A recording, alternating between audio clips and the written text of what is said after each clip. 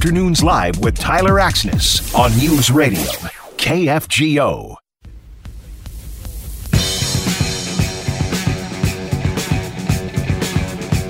3:06. That is your KFGO time. Derek Hansen in for Tyler Axness. I guess we have a couple of substitutes here today for our Vikings Weekly segment brought to you by Royal Jewelers.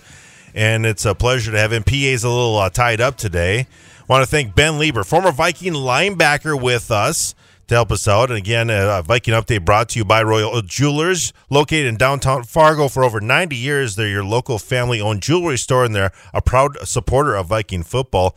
Ben Lieber, former Viking linebacker, with us, part of the Vikings Radio Network sideline reporter. Thanks so much for being with us. And this is kind of a fun week. I think a lot of the fans, up here, and I'm sure down in the Twin Cities too, really didn't expect to be getting ready for this 49ers playoff game coming up on Saturday. Yeah, no, they didn't at all, and I understand. That's the thing. It's fun now in hindsight to poke fun at those people that doubted the team. But listen, if you were gonna, if someone had a gun to your head and said who's gonna win this game, 99.9% of people are gonna say the Saints are gonna win, and that's looking at the reality of the situation. They were trending in one direction. The Vikings were trending the opposite direction. But I think everybody around here knew, if you watch the team, that if you get our best effort, you're going to go out there and can compete, and you can really compete with anybody. So everybody rose to the occasion, and they pulled off a great victory. But it's a whole nother ball game now. Now they got to learn from their past mistakes a couple years ago and stay focused. As a former player, I don't know how you felt about it, but even I, as a fan, and granted, I didn't have a ticket to the game and spent a bunch of money for it, but I thought giving themselves essentially a bye week on Week 17 was smart. And now I look smart at it because they won the game against the Saints. But you know what I'm getting at?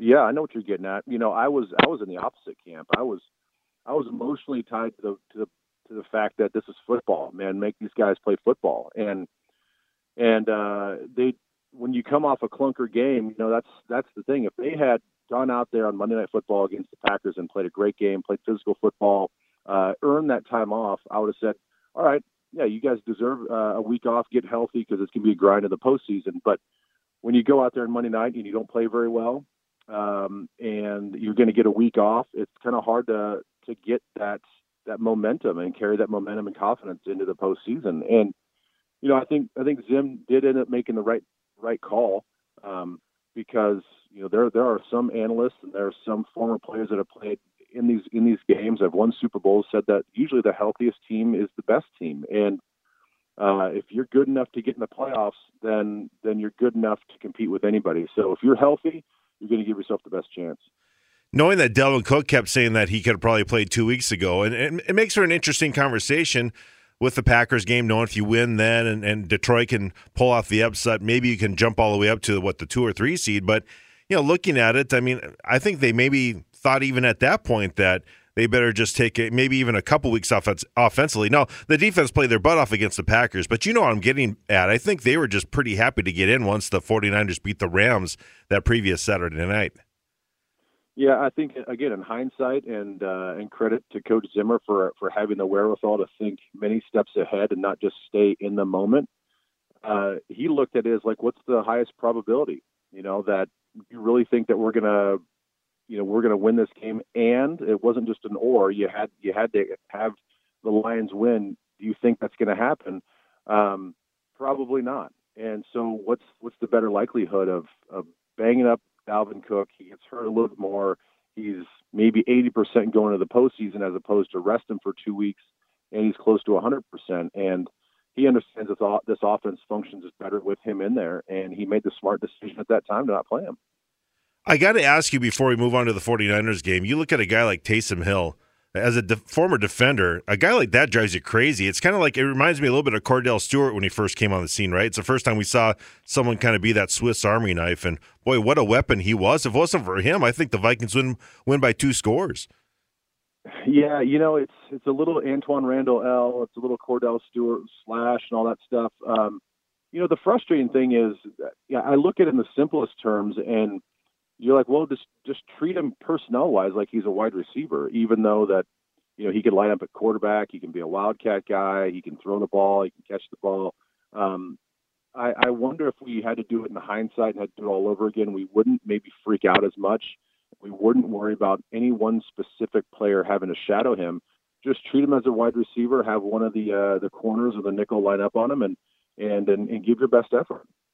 Sideline reporter, former Viking linebacker Ben Leber with us. I want to ask you, because it's still circulating on all this. It's maybe just something that they have to talk about during the week, but your take on the final play, and I don't have to remind you, when we talk about pass interference, it can be called one way or another all the time, and you were, obviously affected what I thought was kind of a ticky-tack call in the overtime back in January 2010. But you look at Rudolph getting separation. I didn't think Williams was innocent on that. What did you think of the no call? Because no one can stop talking about it. Yeah, they can't stop talking about it. Listen, I understand if I'm a Saints fan. I get it. You lose a couple years ago in the Minneapolis Miracle. You lose last year against the Rams, in which they made a rule change. And then you lose again to the Vikings on the last play, in which, is there a questionable call? Maybe. But if you look at the totality of the way they're calling that game, they were letting the players play. They were only calling the very clear and obvious penalties. And there are a couple defensive holding calls that I thought that they could have called on the Saints as the game played out that they never called. They just kind of kept their flags in their pockets, let the players play, and I'm glad that they didn't change their tone at the very end. Now, if the roles were reversed and we're on the other end of that and we lost the game, of course I'd be like a little upset that it was like, oh, you can see his arm extend and all that other stuff. But I'd like to think that my rational mind would take over, and I don't think that we would have gotten screwed on the call. I think that's just the way the game was being played out. And I like how that game was called, to be honest with you, because I've seen a lot of plays where I thought maybe Xavier Rhodes or Trey Waynes wasn't in great position, weren't looking back for the ball. Maybe they should have, and then they got called for it, and I kind of go, come on, I wish they kind of let him play a little bit more. And the same things, I don't think Williams was really great downfield there. I thought he was kind of grabbing and clutching, and you know what I mean? I think they're just kind of fighting for position, and I like it that the game is played that way a little bit more by swallowing the whistle. Am I wrong there? No, you're not wrong there. And I know it's not a Hail Mary situation because it wasn't. There wasn't a scrum of guys, jockeying and hand fighting and pushing, but basically every Hail Mary situation, there's a push off happening somewhere, and there's defensive guys grabbing at guys to hold them down. And that was a one-on-one situation where, Williams was holding his arms, and there's snapshots of it. There's a snapshot that I saw of him holding Kyle's arm with the ball in the air, and by the letter of the law, that's defensive holding with the ball in the air out of the quarterback's hand. So it really could have gone the other way. I just think it looks worse because you have such a physical mismatch that Kyle's so big and Williams is such a smaller player that it makes it look worse when Kyle extends his arm to get separation. Looking at that pass, looking at the pass to Thielen, he was the driver of the career for Kirk Cousins, and it was great for him. But again, I think, it's the great moment for him. Now he has to take that next step to really get in that upper echelon of quarterbacks. But this is the seed that can be planted. Do you agree with that? Yeah, I think so, and let's hope that this is the sort of mental win that he needed. You talk about visualizing as an athlete, and you visualize these plays, and you go through before the game like, all right, if they call this, I get this formation. You try to go through all this mental gymnastics, and most oftentimes you're thinking about success. You're visualizing success. And for Kirk, it really hasn't happened that way, the way he wanted it. And now that he kind of visualized that, he saw it through to fruition. Hopefully now he understands kind of the mentality and what it takes to make some of those clutch plays and just to pull the trigger sometimes and trust his teammates. I thought he played a great game besides that. There was some hidden yardage in there where he threw some nice balls in critical situations. We had a couple guys drop it. Thielen dropped a couple early. Hollins dropped one over the middle that I thought was a catchable football. I think even BC Johnson caught a third down slant pass that should have been a catch as well. So there were some plays that I think if you look back on it and say, well, Kirk had a hell of a game, not just a great throw at the end. Ben Leber with us, former Viking linebacker, part of the Vikings Radio Network broadcast team. He'll be on the sidelines in San Francisco. No doubt, to kind of And you know this, a running game can travel well is kind of the term that everyone's using right now, and that's going to be the case against a very good defense led by the hotshot rookie Nick Bosa. I mean, that's going to be – to keep balance against that team is going to be key. Yeah, no kidding. And I think that's the same keys to victory that they went down and executed in New Orleans is the same I think you have to do in San Francisco. You have to run the ball effectively. Most importantly, the offensive line has to handle that big defensive front. I look at San Fran's defensive front, and it reminds me of watching Chicago's healthy, fully loaded defensive front. When those guys are all up and they're all 100%, Akeem Hicks, Goldman, you get the guys on the outside, we have a hard time with those type of players. And they have two guys that are 6'7", 290 pounds, and they play violent just like Chicago does. So if we can do anything, our offensive line has to play well. They have to play in sync like they did on Sunday, and hopefully they can get that win. As far as the other side of the ball, the Vikings defense, I think the biggest surprise is how well they played. But, boy, moving Everson Griffin, who's had a great year, I think kind of quietly bouncing back after everything that happened last year, and Danielle Hunter's becoming a superstar. I mean, what he did, just hitting the tricep of Drew Brees and causing the fumble, he is just playing with reckless abandon right now. Yeah, he really is. And yes, a lot of credit to Everson for, behind the scenes doing so much work on himself and getting himself in a position to be a successful man on and off the field is remarkable. And then you get a guy like Danielle that continues to stay humble, continues to grind off the field and in the classroom to make himself a better player. And he knows what he has. He's got lethal weapons in those long arms, and he knows how to create separation. He knows that when he's attacking the quarterback, that his long arms can poke the ball out. And we've seen that a couple times now. I believe even in the Seattle game, the same thing happened where the quarterbacks are scrambling, or I think it was the Charger game. Quarterbacks are scrambling, and they're just not expecting his arms to get in there and make plays. And he's sort of mastered that art, and it's great to have a guy like that in your team. How much do you appreciate being a linebacker, seeing, not only Barr the way he plays, but Eric Kendricks has been just an animal this year. He has really been something special all year long.